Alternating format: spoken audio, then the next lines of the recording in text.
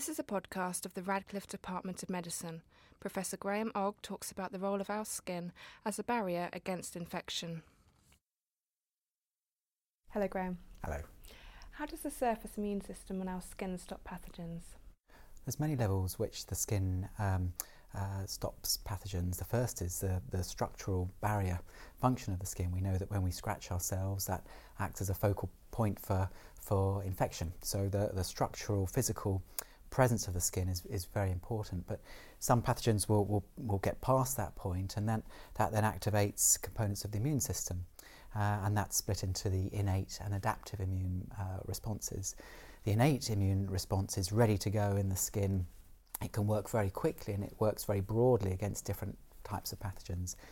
And there are molecules that are important in the innate immune system and cells that are important. The molecules include antimicrobial peptides, which can bind and inactivate different viruses and bacteria and fungi. And in fact, these are being harnessed for new potential antibiotic treatments in the future. Cells of the innate immune system include macrophages, natural killer cells, neutrophils, and these all have broad anti-pathogen effects. But sometimes the pathogens get past the innate immune system, and that's when the adaptive immune system is activated. And this is a very powerful component of the immune response. It's very specific, so an immune response to one bacterium won't be effective against another bacterium. It's highly specific but very powerful. It's very costly for the host to make such an adaptive immune response, but nevertheless, when pathogens have passed these various levels of defence, it is activated and helps control the further replication of the pathogen. And again, there are molecules and cells that are important. Molecules are, amongst others, include antibodies, and antibodies bind pathogens, bind bacteria, bind viruses, and that inactivates them. And cells of the adaptive immune system include T cells and B cells. And these cells help coordinate all aspects of the immune response, both the adaptive and the innate immune response. And what happens when these mechanisms don't work anymore? Well, that's one of the areas that we're investigating. One area of interest in our laboratory is the pathogenesis or the cause of eczema. It's becoming increasingly clear that one of the first steps in somebody developing eczema is that there might be relative barrier dysfunction of the skin.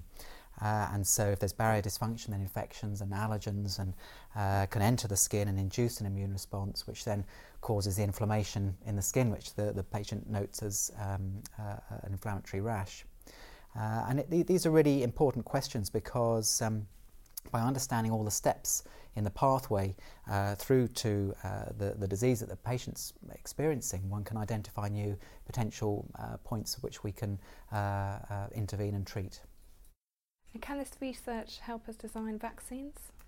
Yes, as you know, many vaccines are delivered into the skin, or at least just beneath the skin, and by understanding the skin immune system, we hope to be able to inform new approaches to vaccination in the future that might enhance vaccine response in the future. And what's the most important lines of research that have developed over the past 5 or 10 years? I think actually it would be this recognition of the importance of the skin barrier in eczema disease.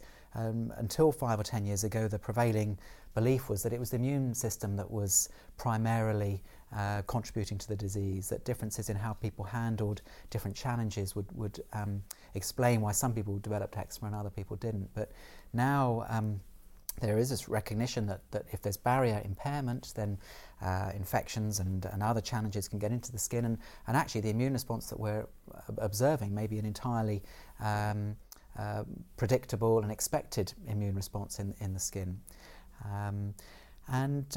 It illustrates, I think, the importance of understanding these steps, because most of our treatments for eczema and for related diseases such as asthma and hay fever target the immune system.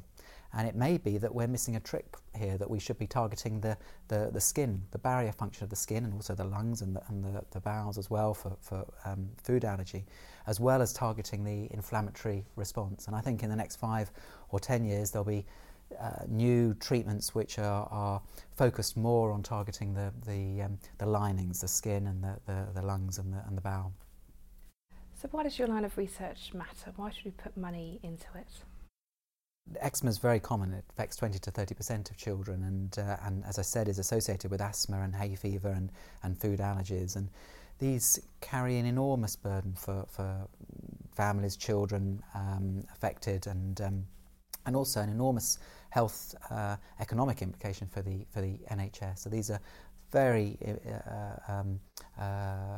broad, common diseases of which there is an unmet clinical need. And how does your research fit into translational medicine within the department? The research that we do is very close to the patient. So I'm a dermatologist and I see patients each week, and with patients' consent they kindly give samples, blood samples, for which we analyse the immune response, and the findings that we develop in those studies we then translate back to new clinical studies for the patients. Thank you, Graham. Thank you.